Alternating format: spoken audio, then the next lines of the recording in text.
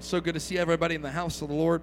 Amen. I know we've done it already, but why don't you turn around, give somebody a handshake, fist bump. Just tell them it's good to see you in the house of God here tonight. Hallelujah. Amen, amen, amen, amen.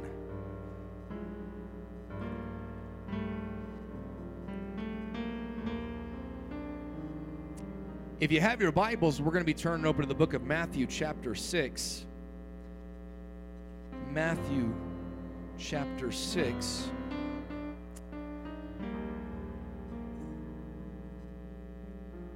The last several weeks I felt impressed to preach and really kind of preach on a Wednesday night, but I do feel impressed to go back to teaching for a season, and sometimes on Wednesday nights it's going to be an opportunity to get vision and direction as a church body.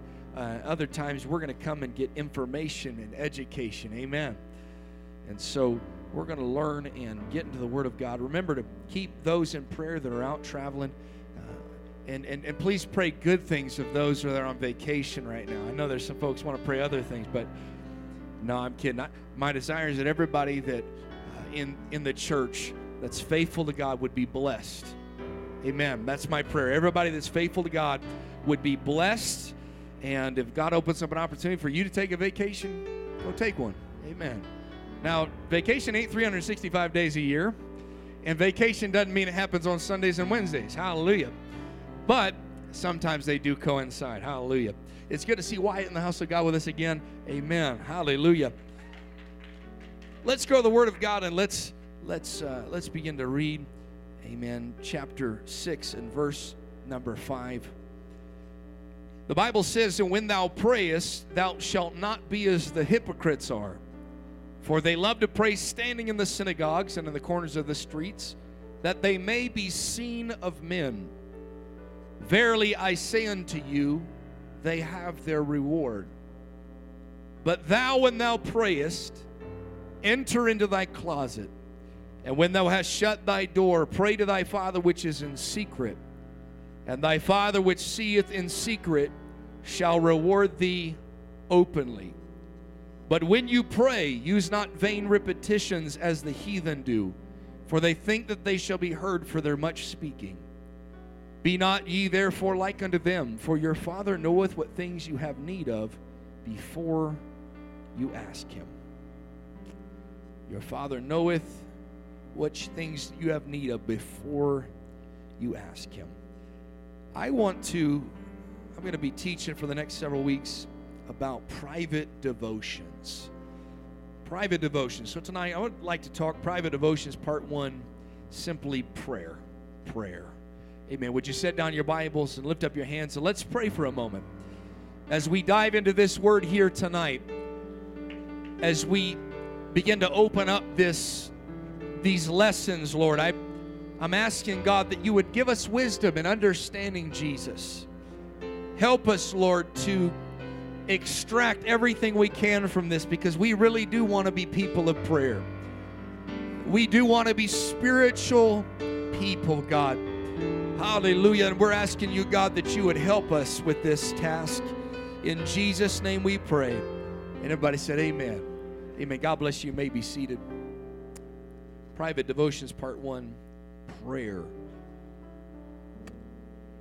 Matthew chapter 6 and verse 6 is where I'm going to be spending our time here tonight. Typically when I teach, I like to give a lot of verses. I have a teaching style, and I like to call it an overload of information.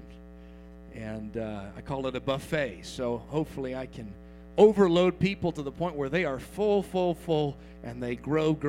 But tonight I'd like to just spend time really focusing in on this one portion of Scripture, Matthew chapter 6 and verse number 6. Now, before I get started into that, I want to make a few statements, and maybe I'll probably take out an entire Wednesday and talk about our visions and values as a church. And if we don't talk about vision, if we don't talk about values, often they will not become a part of our culture and they will not be displayed. And so I think it's important to talk about that. But inside of what we teach or preach, often we rest on osmosis. In other words, we rest in the fact that we will say it and somebody will catch it. And hopefully in preaching and teaching, especially preaching is one of those things where you are doing everything you can to reach. And it's a lot of information that's going forth. It's often at a faster pace. And you're hoping that in that preaching there be enough revelation that is presented that people will catch it. But there are times where you have to slow down and you have to start breaking things down, because in order for something to get into the culture, it has to be taught. And this is where mentioning our visions and values and really making them plain, as the Bible would say, making the vision plain where that man that runs can read it. And one of those things that we have attempted to do in this last year and a half is we've been teaching on to be continued. And we've been teaching on the things that after they were filled with the Holy Ghost in Acts chapter 2, they continue to do. And they continued steadfastly in the apostle doctrine. We took about 6 months last year and talked about the apostles' doctrine. Now, I want to give somebody some hope. We will go back to the apostles' doctrine. This to be continued thing is something we're not going to just do once. We're going to just keep going through it as many times as we can. But I think it's important for the values of the church that we continue on and press through. They continued in the apostle doctrine, breaking bread, fellowship. And so we ended this last year, over the last several months, talking about kingdom culture, that we are a church that believes in fellowship. Amen. We are a church that believes in food. Somebody ought to shout hallelujah. We believe in getting together. And one of the things that we did to help perpetuate that is even our tagline for a church. It may not make a whole lot of sense. It may not be that big of a deal. But the fact is that as a church, our vision, our values is we want to pursue God with everything we have. Is that kind of your prayer, that I want to pursue God with everything I have? When you have a value that says, I will pursue God, that means that you're going to be a person of prayer. Amen. That means you're going to be a person of commitment. That means you're going to be a person. There's a lot that goes into that. When you have chosen to pursue God, you have made it up in your mind. Whether anybody else pursues God, I will pursue God. It is an individual idea. But beyond that, we as a church are committed. I'll probably take a whole service out for this. We are a church, are committed to building lives. We're committed to building people. What that means is there's going to be people that are going to come from all walks of life, different backgrounds. And as a church, our value is no matter where they come from, no matter what their demeanor is, no matter what their character flaws look like, we are going to do everything we can to help build them up. Amen. We're going to help build people up in every area of their life. So when we come to teaching, that's what we're doing. We're trying to build people. We're trying to build lives, because you can't build a great church without building great people. And finally, our goal is to connect people. Not only to connect them, the primary connection is to connect them to God, to get them on board with our vision, that is to pursue God. We're going to bring people. There's some that have already, through osmosis, have caught that and started bringing people to church because they are trying to connect people, amen, to this wonderful God that we have. Amen. And part of connecting people to God is we connect them to His church. We connect them to His body. We connect one to another. And that's what we've kind of been focusing on that last year. But we're going to continue on in this, and we're going to talk about prayer. We're going to talk about private devotions. And I'm going to focus in on Matthew 6:6 here tonight, and really kind of hopefully help somebody.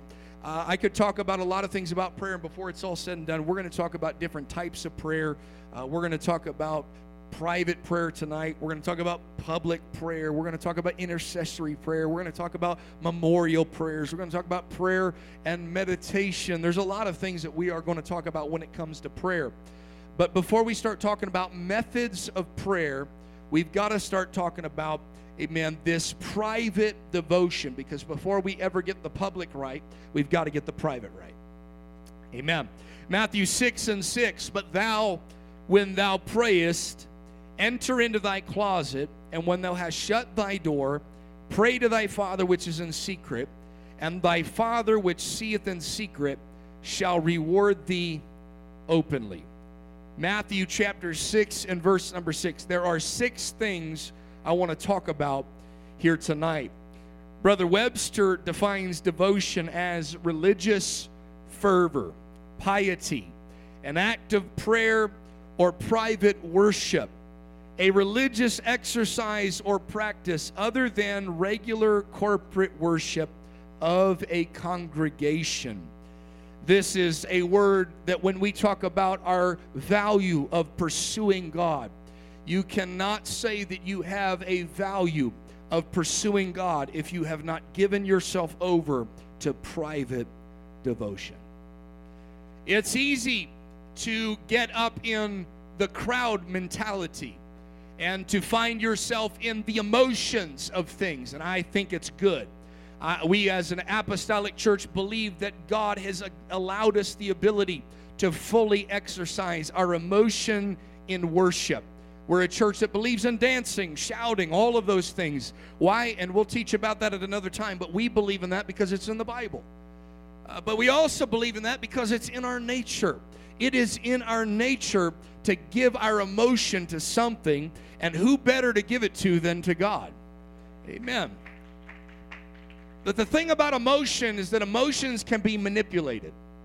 Now, we never strive to manipulate an emotion. We never strive to hype anybody up, but there does come a point where that happens, and part of that is when you get into a crowd. When everybody's praying, there is almost a pressure to pray. And I think that sometimes peer pressure is a good thing. When everybody prays, I think there's a good peer pressure there that we should pray. There's something that does push towards our emotion and says, man, if everybody else is feeling God, I ought to get involved and I ought to try to feel God. I think that that's a good thing. But there comes something called private devotion that is something that does not deal with emotions. It does not even, it doesn't even tap into that. Because if you are waiting on a feeling to have a private devotion life with God, you may never have one. If you are waiting for a moment of inspiration, you may never get it. The problem with inspiration is as quickly as it comes, is that's when it goes. You can have inspiration for a moment in a season, but eventually it dissipates. But I want to start by talking about what Jesus went through and when he was talking about this. First, I want to talk about the who of prayer. He said, but thou, when thou prayest. The Bible would let us know that Abraham prayed. We could even go back further and find Adam walked in the garden in the cool of the day, walking with the voice of God. Abraham and Adam had a prayer life. We see that Isaac built altars. Isaac prayed. Jacob, even the liar, cheat, and thief, found himself a time to pray. Joseph, whether it was in the pit, whether it was in the prison, whether it was in Potiphar's house or in the palace, Joseph prayed. Moses, whether he was in a basket crying as a baby, or if he was there inside of the palace in Pharaoh's house, or in a wilderness taking care of his father-in-law's sheep, he found time to pray. Joshua and others that followed after Joshua, they prayed. You could go to the book of Judges and you could go one by one and you will find that the judges prayed. One of those judges was a man by the name of Samson, that every time he prayed, he got power. Every time Samson got a hold of God, he got power. And it was a power that did not come based on who he was. It came based on a connection that he had with a God. Amen. Samson prayed. David prayed. The prophets prayed. Even Jesus, the Bible says, would arise early in the morning, depart into a solitary place, and there he would pray. Jesus, about to be crucified, would find a place in the garden, and Jesus would pray. The one that had all of the miracle signs and wonders, had a lot of people that came to him for fishes and loaves, for miracles. All of these other things, Jesus found time to step away from the crowds and find a time of private devotion and prayer. The disciples prayed. You can even go to Acts chapter 2 and you would find that the mother of Jesus prayed. What does this teach us? The who of prayer is everybody. There's a lot of people that think others have been called to prayer, but not to them. God has called each one of us to be people of prayer, not just apostles, not just prophets, evangelists, pastors, teachers, parents, leaders, musicians, singers, ushers, greeters, Sunday school teachers, you name it. God did not just call those that are on the top, but God has called everybody, whether you're on the top, whether you're in leadership, whether you got a title, a position, or you don't. Whether this is your first time to church, your 400 millionth time to church. God has called each and every one of us to be people of prayer. Amen. Can I say it very plainly? God called you to pray. Well, I don't know what my calling is. If you can't find your calling in the kingdom of God, let me stop you right for a moment. And whether you find any other calling in the church, whether you ever get a title, a position, whether you ever get a chance to lead in front of people, get the limelight, none of that matters. What God has called you and I to do is to hit our knees and to pray. Amen. Might I remind somebody that the church did not start with great preaching. It started with a prayer meeting. We've got to pray. We are the who of prayer. There's a lot of people that rely on the prayers of their parents, their pastor. They rely on the prayers of leaders around them, others that have just got a passion to pursue God. And they rely upon the prayers of the church and everyone else to fuel their diminishing fire. We must not convince ourselves that it is going to be the prayer of others that is going to be sufficient for our own devotion. There is only one thing that is sufficient for private devotion, and that is private prayer from each and every individual. A strong apostolic church has got a value of prayer. A strong apostolic church has got to be individuals that have made it up in their mind that I will be a person of prayer. The who of prayer is you. The who of prayer is myself. But we have a decision to make. Will we accept that call to be the person that prays? I want to help somebody here tonight. Don't be deceived into thinking that everybody's got a private devotion life. Don't be deceived into thinking that because somebody comes to church that they pray. There's a lot of good, well-intending people that are very religious and show up to church, show up to the building. But if you were to ask them when the last time they prayed, they might direct you to their Chick-fil-A sandwich. Praying over your food is not a prayer life. Amen. It's not a private devotion life. I do think it's a good thing to do. Hey, hallelujah. You don't have to pray over Chick-fil-A. That's the Lord's chicken. Amen. It's already been prayed over by the person serving you. But you got to have a prayer life for yourself. And to believe that everybody has a prayer life would be to be ignorant. I know that we want to think the best of everybody, and I think that's a good quality. But often when we believe everybody else is doing it, it's like they did a study. If you say, hey, somebody called 911, the chances are very low that anybody's going to call it. Am I right? They teach you, you got to tell somebody, Brother Mark, you call 911. You put the weight on one individual, and they have a decision to make. Will I listen to that or will I not?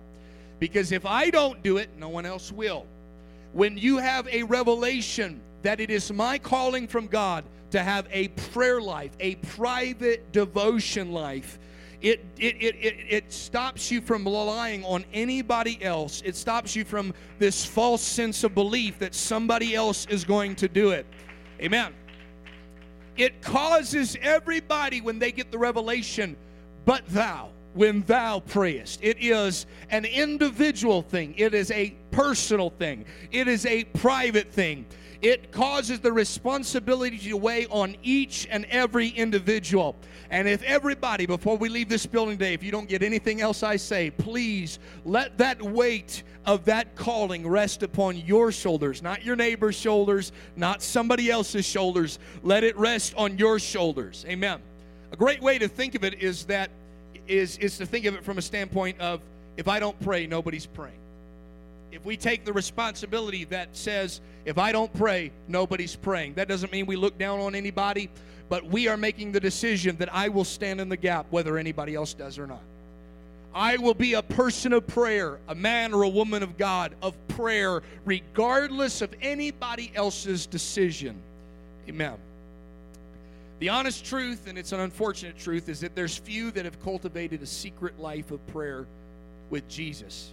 A big tagline is there's a lot of folks, they always want to know where the skeletons are in somebody's closet. Do they have a secret life somewhere?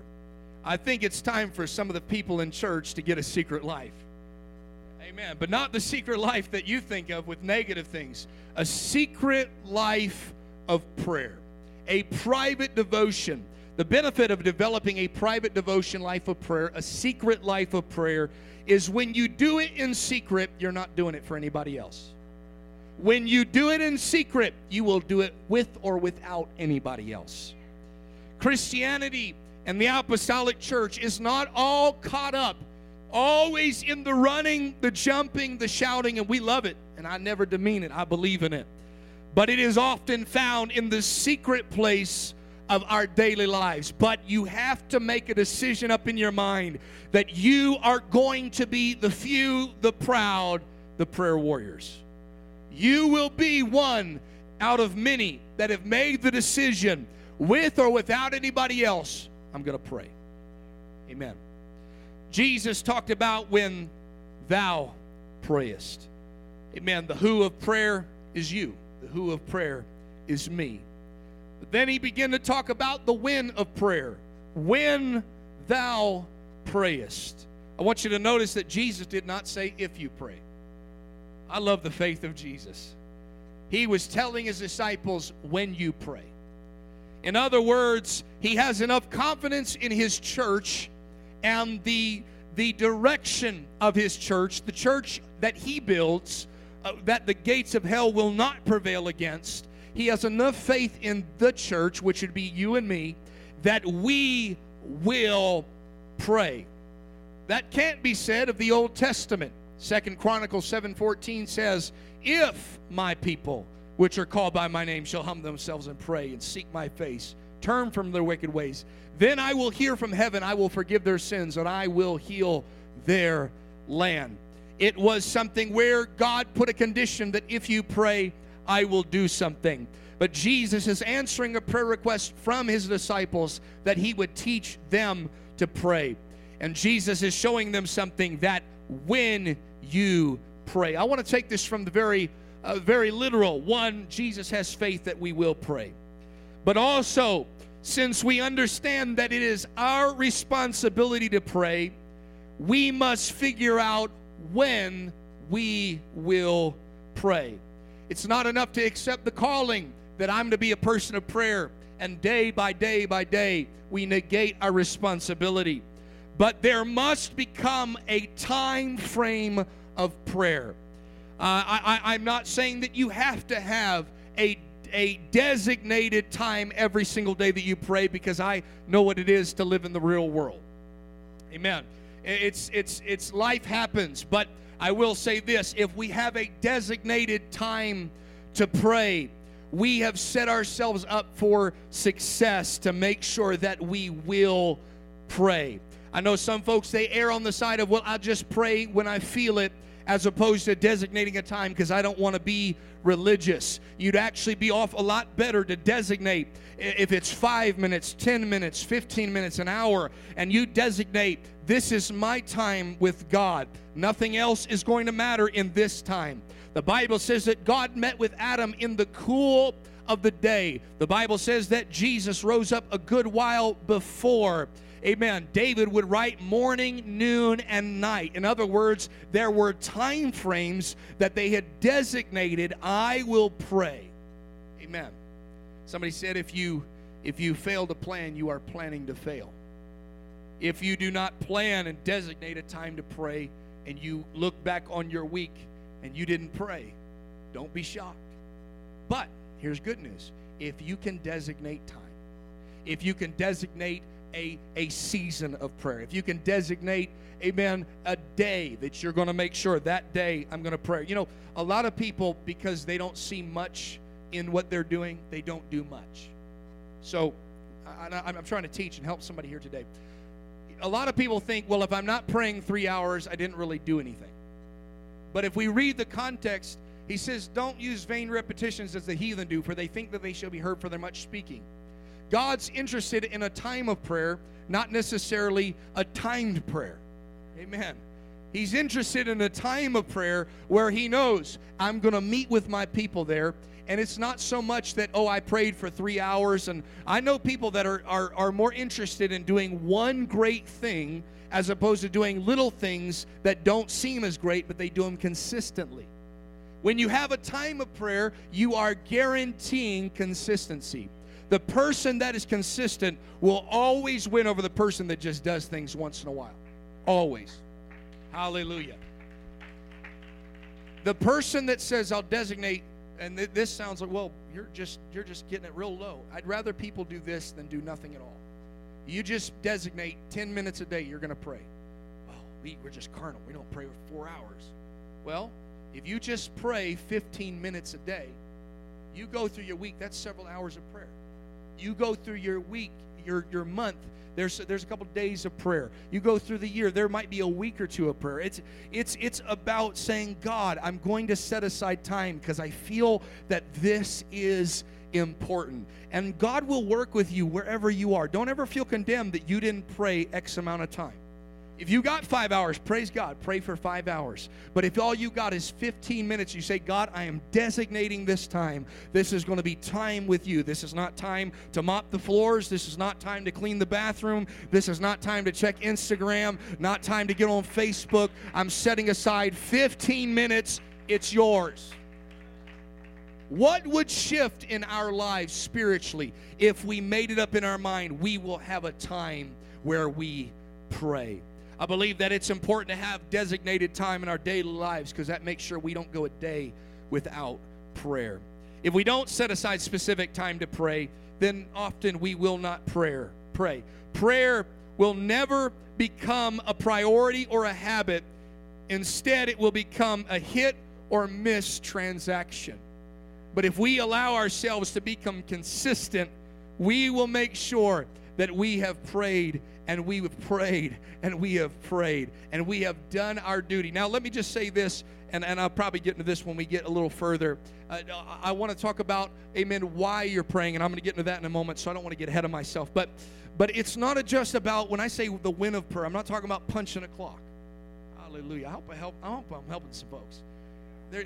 Jesus' disciples never asked, teach us how to perform miracles. Teach us how to preach and teach. They said, teach us to pray. And I will say this, that if you can't learn how to pray, if we don't learn how to pray, that we don't have time to go to other things, because prayer is time with God. We don't need to go into anything else. We don't need to go into the gifts of the Spirit. We don't need to talk about worship. We've got to sit back until we get a hold of this and get this into our value system, that prayer is important. Amen. So I want to talk about the where of prayer. He said, enter into your closet. In your prayer life, I do believe it would be well. Again, these are things Jesus said, and I'm trying to pull them out. I think it's a good idea to have a designated place that you pray. Now, for some folks, they say, well, that's a little religious, but it will help in your consistency. But also, when you show up to that place, you know what you've come to do. Now, I understand. There's always exceptions to the rule. You're on your road to work, and you're just praying in your car, and you got to get to work, but you want to get some prayer in. Turn off the music and pray. Praise God. But also know that when you drive in that car, you also go through the Chick-fil-A drive-thru. There's a lot of other things you do in that car. But if you can set aside a place, whether it be in your house. Now, if you got a key to the church, you can come to the church and pray. And you can say, I'm gonna make it. Now, not everybody lives close enough to the church where they can come down and pray. Not everybody has that opportunity. Not enough people have enough time to drive 20, 30 minutes to the church and then drive 20, 30 minutes back to wherever they are. It might be a place in your house. Now, I'll never forget when I first got saved. I read that verse. I memorized that verse. And it said, enter your closet. And so, you know what I did? I didn't have a walk-in closet back then. I had one of those little sliding ones. And I had to move some junk out of the way, and I just squeezed my way into that closet. I really thought that's what it meant. And so Jesus said, go into your closet and pray. And so I said, okay, Jesus, I'm going to go. This is not very comfortable. My knees hurt. I'm a little bit, there's a much better way to do this. It wasn't until a little bit later I realized you don't actually have to go into your walk-in closet or your sliding closet and pray. It's about having a designated place like Adam in the garden in the cool of the day. Jesus in a solitary place. Enter into your closet. Go somewhere where no one else is. Go to a place where if you've got a walk-in closet, go ahead, go for it. If you've got a spare bedroom, go for it. If you've got a living room no one's using, go for it. If you can make your way down to the church, go for it. But whatever you do, just say, God, when I go there, I'm going to be talking with you. When I meet you in that place, when I meet you in that place, the Bible would say that we make our prayers, amen, between the altar and the door of the tabernacle. I think it's important, and I'll be talking about public prayer at a different time. So some of these things Jesus is talking about, amen, about standing and praying aloud. He's not referring to public prayer. He's talking about private prayer. So we'll talk about that at another time. But I think it's important that we should be fully committed to that place of prayer where we are praying. It's important to have its own time and its own place. We are showing God, this is important to me. Time after time, you'll find Abraham, you'll find Isaac, you'll find Jacob. They build altars and they call upon the name of the Lord. And when they want to pray, they build an altar. What are they doing? They're building a place where they say, this is not where I'm eating dinner. This is not where I'm doing X, Y, or Z. This is my place of prayer. What are they doing? They're hallowing that place. They're making something holy that is ordinary. Praying before a meal doesn't constitute as prayer life, but finding a place alone with Jesus so you can allow the privacy and openness before God. Amen. That is a place of prayer. Let me just say this. I wanted to put a little bit of a emphasis on finding a physical location. But let me also say this. A closet is a place that is separated from others, separated from everything else. The Bible says of Jacob that he was left alone until the breaking of the day. He got to a place of aloneness, and that's when God spoke to him. Jacob was spoke to at a place called Bethel all by himself when he had nothing. And later on in his life, when he had everything, he had multiple wives, unfortunately. He had multiple children. He had more money than he knew what to do with. You better believe that when he hit a trial, he found a place alone, and he prayed. And guess what happened? The very same thing that happened years before. God met him in that place or that posture of prayer. All right, let's talk about the how of prayer. I only got about 2 more of these, so we'll get through this, and hopefully I'll get you home a little early tonight, but I hope this is a blessing. He said, when you've shut the door. When you've shut the door. When do I start praying? When you shut the door. When does prayer start? When you shut the door. Not only do we have to have a time and a place, we must learn how to posture ourselves in prayer. Jesus told us that we are to shut the door. Now, again, I thought it meant literally go in the closet, shut the door. It was real dark in that closet. But I realized later that shutting the door, especially in this generation, means shutting out anything or anybody that would distract you. Shutting out anything that would cause you to worry. Shutting out anything that would cause you to break your focus on why you are there. I'm not here to clean the kitchen. I'm here to pray. I'm not here to fold the laundry. I'm here to pray. I'm not here to check Instagram, Facebook, Snapchat, TikTok, whatever you want to throw out there. I have entered this place and this posture for one reason and one reason only. I got to get alone with God, and I got to pray. Somebody lift up your hands, and let's do that for just a moment. Come on, we've got to find in this busy world, in this distracting world, we've got to find a time, we've got to find a place, but we've got to find a posture that shuts everything else out and just spends time pursuing Jesus. Amen. When we set aside time for prayer, when we set aside a place for prayer, we've also got to make sure we posture ourselves for prayer. How you pray matters. Anybody ever been out to eat with somebody and they put their phone on the table? Now, if I don't have my wife there, I can throw it in her purse. Sometimes I do that. It's not to be offensive. It's genuinely because I don't have anywhere else to put it. But some people do this because they're waiting on a text message. And what they're really saying is, who is going to text me is more important than who's in front of me. Amen? And there's some folks, when they come to church, they are always... Now, sometimes as the pastor, I have to check my phone because somebody said, well, I stubbed my toe. I'm not going to be in church today. I got to walk my pet snake. I'm not going to make it. You got to check for that. But if somebody sets their phone down or they're talking to you and then you're having a conversation, and I think that's a real bad habit in this generation. We all have that problem. So don't just say one person, well, I don't have that problem. Well, you got other problems. Put your book down, your chiseled tablet, whatever you use. Put it down. Put it down. Because what's in front of you is more important than what's not next to you, what's not in front of you. How would you feel if when I got up to preach, I started doing this? That's a great meme. Man, SpongeBob got it. Baby Yoda's got it lit. How would you feel? All of a sudden I disengage from you, and no longer you're no longer important. Somebody's phone just rang. You just got convicted. Hallelujah. But And can I be very honest, because I want to put this in the value system of the church. I can't tell you how many times in the last year and a half I have come in and prayer is going on and everybody's doing this.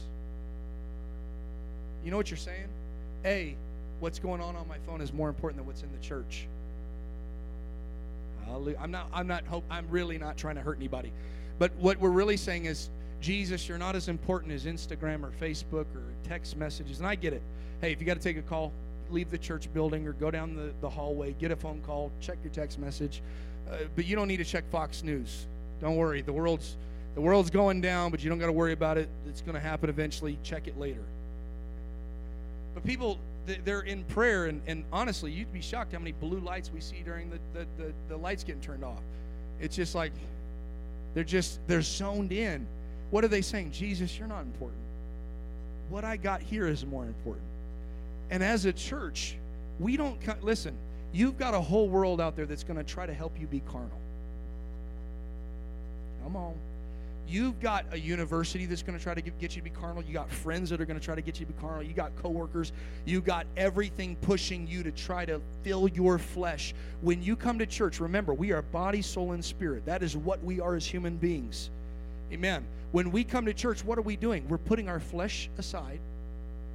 We're trying to save our soul, and what we are doing is investing good things in our spirit. For those who say, well, I don't need church. I don't believe in church.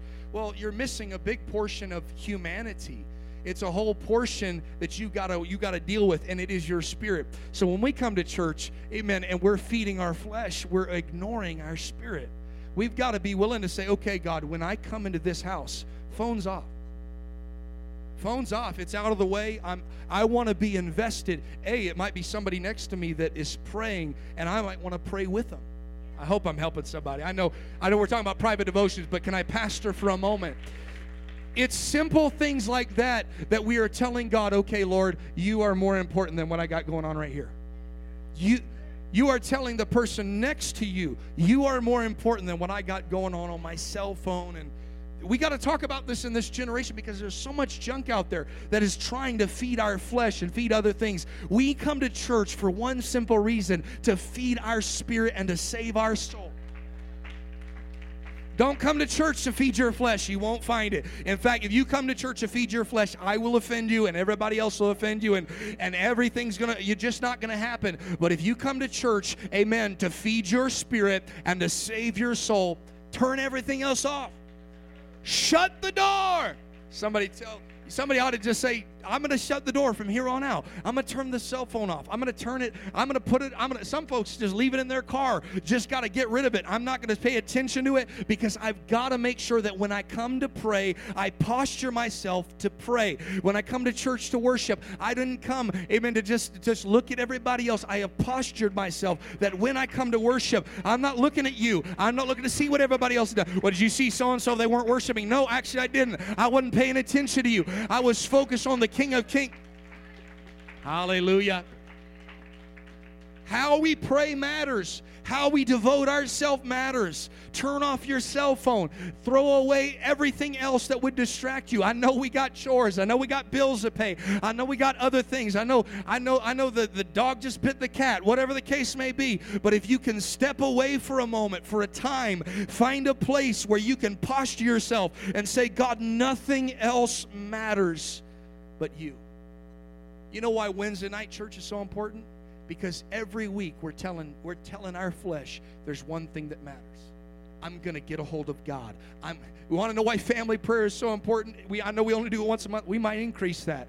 It's because we're saying, God, amen, once a month we have designated time and we've designated a place where we're going to posture ourselves for prayer. You know why pre-service prayer is so important? We have designated before we get into worship, before we get fed by the Word of God, before we receive, we're going to posture ourselves in prayer and nothing else matters. When we come to church on Sunday, we have made it up in our minds. We have postured ourselves in prayer. And nothing else matters. We've got to focus on the God that we are praying to and not on everything else around us. If we are just doing what the heathen do, which is what we call vain repetition, that word means mumbling. Now, it's not to say that you don't repeat yourself. Sometimes you repeat yourself, but sometimes it's the hallelujah, hallelujah, hallelujah. That's not prayer according to the Bible. It's a time where we've all done it. Hallelujah. I'm guilty of it myself. But if you're saying hallelujah 1,000 times, praise God as long as you're focused. Sometimes we're actually thinking about the bills, the car, the cat, whatever the case may be, and we have disengaged. And Jesus is saying, you got to come in, you got to shut the door. And sometimes this stuff is causing you, amen, to go off into it. You're thinking about something else and you're not even praying, amen. But without fail, the minute that we set aside time to pray, there's going to be something that takes place. There's going to be something that shows up on your phone. There's going to be something that comes to your mind, because the moment you enter a time of prayer, your brain starts working. And all of a sudden, it's going to want to steal you away from your secret place of prayer. And there's going to be other things that seem more urgent and more pressing. But there is one thing that is needful. When you tell God, I'm setting aside a time, I'm setting aside a place, and I posture myself, I am saying there is nothing else that is more important than this right here. Amen. How we pray matters. Let me just help somebody out. If you've not experienced this, if no one else will testify with me, maybe it just happens to me. Every time I get ready to pray, I get a text message. Amen. Sometimes y'all are texting me, but often it gives me something to pray for. That's good. Praise God. But sometimes I'll get a text message. Sometimes I'll get a phone call. A friend just wants to talk. Sometimes, and all of those things are good, but it's like, man, couldn't that have happened like 20 minutes ago? Man, I had a lot of time. Or, it just happens to be that the moment you start praying, you start thinking about all the things that need to get done around the house. Man, I really need to, it's great to feel focused, but our focus has got to be on Jesus. Amen. So how we pray really does matter. Everybody say, shut the door. Amen. Number 5, why? Let's talk about the why of prayer. Pray to thy Father which is in secret. When you pray, I'll tell you what you're not doing. You are not trying to seem spiritual to everybody else. We've already shut the door. We've already got ourselves to aloneness. We are not trying to appease our flesh and our conscience to say, well, look, I put in an hour. When we pray, we are doing what true spiritual people do. We are trying to talk with God. We are not trying to talk so our brain can hear it. We are not just talking or mumbling or vain repetition so we can fill our time clock to say, I have done the will of God. But when we pray, if it's 5 focused minutes, it's better than 5 hours of unfocused, not intentional prayer. You would be better off saying, Jesus, here I am. I'm just checking in. I want you to know I've been thinking about you. God, I need some help with some things. We're going to talk about some modes and methods of prayer, amen, that are going to hopefully help people go deeper in their prayer life at another time. But you would be better off taking 5 minutes and saying, Lord, I'm giving you all my focus, all my attention, and I want you to know that this is a conversation between me and you. Amen. I'll never forget when I first got saved. I had a Bible quizzer friend who he had done Bible quizzes since he was 6 years old. And I'll never forget, he was like, thee thou verily mightest. I mean, the guy was eloquent. He just had it all down. He was Shakespeare in the flesh. He had it all down. He's like, when thy robe fills the temple. Like, you all know there's somebody like that. They pray like Shakespeare. And if you don't know the person, you're probably the person. Come on, let's be real. And I thought, man, I'll never be able to pray. I just don't. I'm not that eloquent. I was like, back then I was speaking real hood. I was like, yo, dude, what's up? God, hey. Sorry, funny story. I'll never forget. I was praying at the altar one time, and this person interrupted me while praying. I said, hey, leave me alone. I'm trying to talk to Jesus. You just got to give people from the world a little grace because they just don't know any better. But what I was saying is, hey, I understood the concept of prayer, that I'm supposed to be talking to Jesus. But I heard all these other people praying, and they were like, oh, great and mighty one. Like, man, they was like, you are Alpha, you are Omega, you are the beginning, you are the end, you are the first, the last, you are the bread, you are the wine, you are the water, you are everything. And I was like, man, this guy's got it down. God must hear his prayers better than he hears mine. And I would stand up and say, God, hey, I'm just a slug of a sinner. Here I am.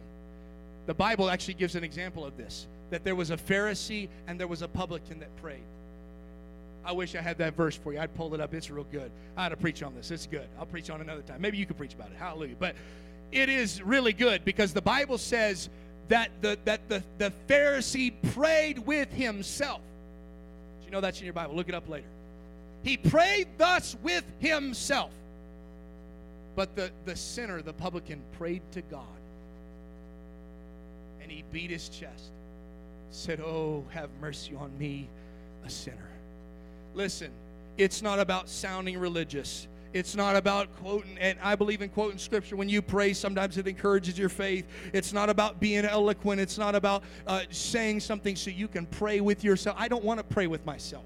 I don't want to pray by myself. I would hate to have a communication with somebody and it's just a one-way communication where they've left the building and I didn't even know it. I want to make sure that I might be a sinner, I may not have everything together, but at least when I hit my knees and pray, it might not be as good as that eloquent guy. It may not be as great as the Pharisee, but at least when I pray, I'm praying to God. Hallelujah. We've got to make sure that we've got our why right. Do you pray because you're holy, or do you pray because you want to know God? Do you pray because you're spiritual and you got to keep that air of spirituality, or do you pray because you want to pursue God? What is your why of prayer? Do you pray so that you can check that time clock, so you can somehow appease yourself of all your religious duties? Or do you go to the church, or do you go to your prayer closet and pray because, God, I don't know everything there is to know about you yet. I pray because I want to know God. I pray. Do you pray to God, or do you pray with yourself?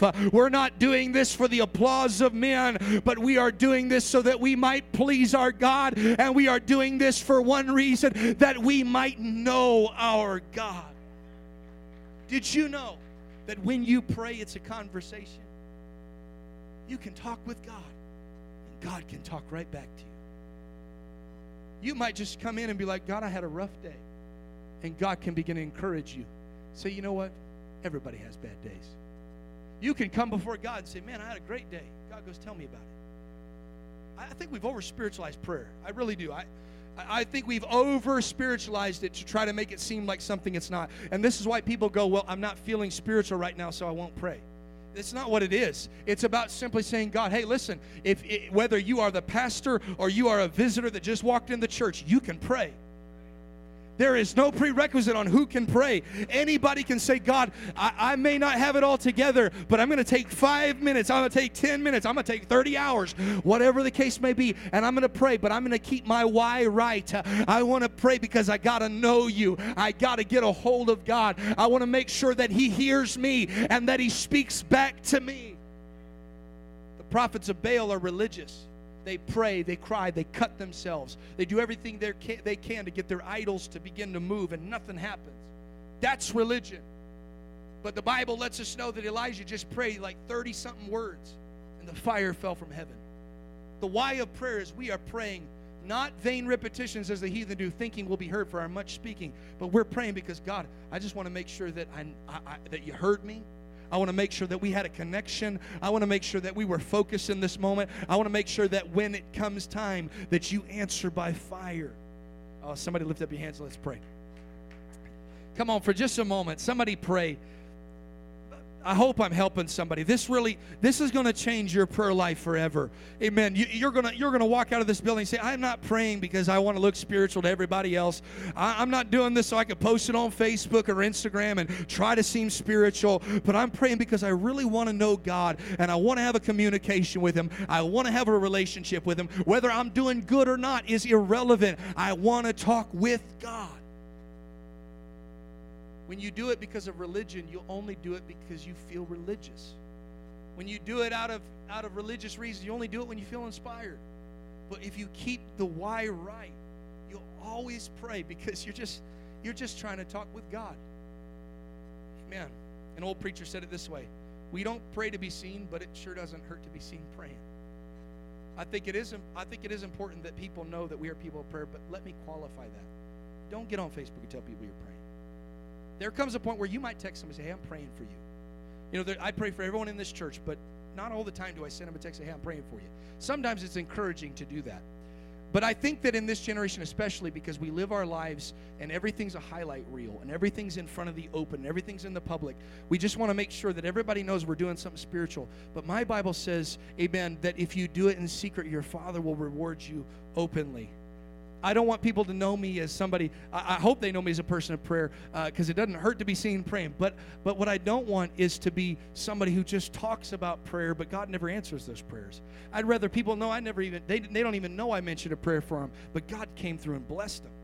I'd rather God answer by fire, amen? And finally, number 6, and I'll let you go at this. The what of prayer. What happens when I pray this way? Thy Father which seeth in secret. When you got a secret life. Thy Father which seeth in secret shall reward thee openly. You know the powerful thing about prayer? When you do it as a private devotion, you do it because God's called you to pray. You make sure that you do it, amen. You've got a time set aside where you are praying to God. Nobody else knows how long you prayed or when you prayed. Amen. When you find a place of prayer, whether anybody sees you or not, whether anybody's at the church or not, when you make sure that you pray and you shut everything else out and nobody knows that you didn't respond to their text because you were praying or whatever the case may be, and nobody knows that, when you keep your why right and you pray because you want to know God, I want to tell you what happens when that is set in motion. Your Father which sees in secret shall reward you openly. What happens when you have this private devotion? What happens when you pray in private? God begins to answer those prayers. God begins to bless us openly for what we live in private, what we pray in private, what we do in private. We don't pray to be blessed, but I promise you this, you will be blessed for praying.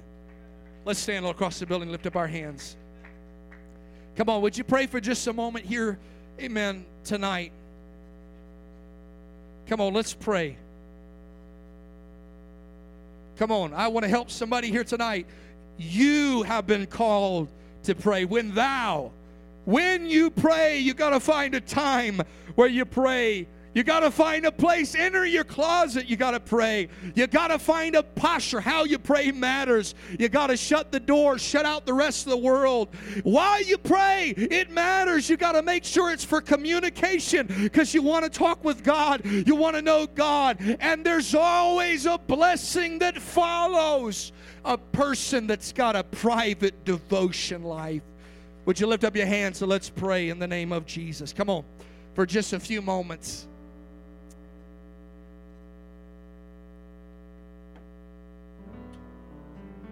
Come on, we'll talk about the power of prayer at another time. We'll talk about different types of prayer at another time. I'll take you through different methods and modes of prayer. We'll talk about the Lord's Prayer, and we'll talk about revelations of that at another time. But right now, if we don't get our motive of prayer right, if we can't get the system of why we're doing what we're doing and how we're to do it, if we can't keep our focus, amen, none of those things matter. But if we can get this right here down, that whether anybody else has it or not, I'll have a prayer life. I have a private devotion life. Whether I sound eloquent or I don't, whether anybody sees me or not, I'm going to pray because I want to know God.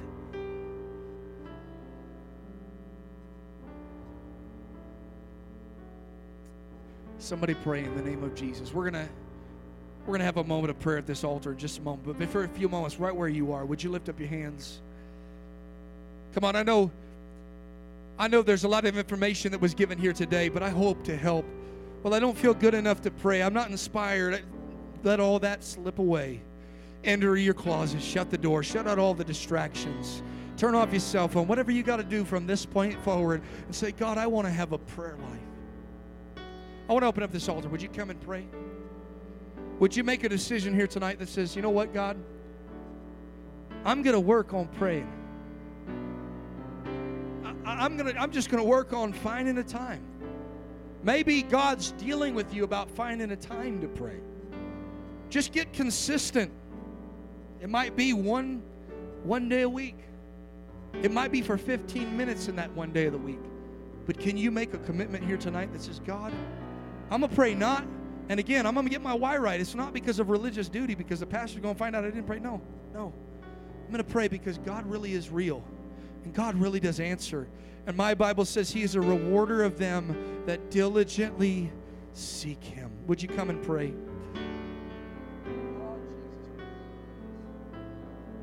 Come on, would you lift up your voice and pray in this house? Come on, that's what's beautiful about an altar call. If you hadn't found time to pray all week, you can always find a place of prayer. You can always find time of prayer at church. You can always find, amen, you can get back to your why of living for God. Get back to your why of prayer. I pray because I want to know God. I pray because I want to know God. I pray because I want to know God.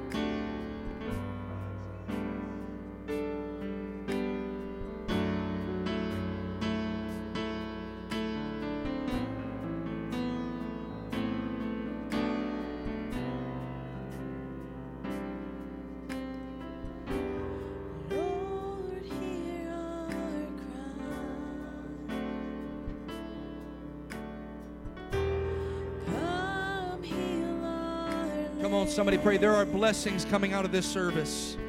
There are answers of prayers you've been praying for a long time coming out of this service. You can take this information, metabolize it, put it as part of your life. It's coming. I'm telling you, blessings openly. Blessings openly.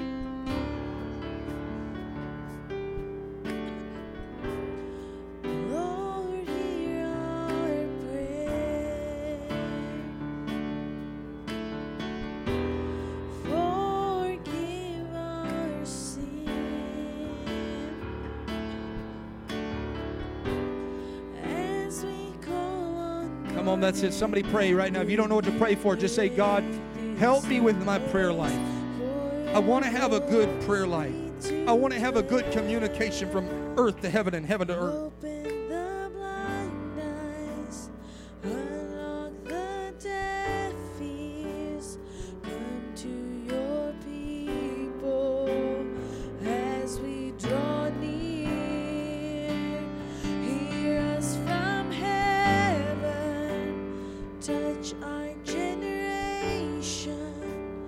We are your people.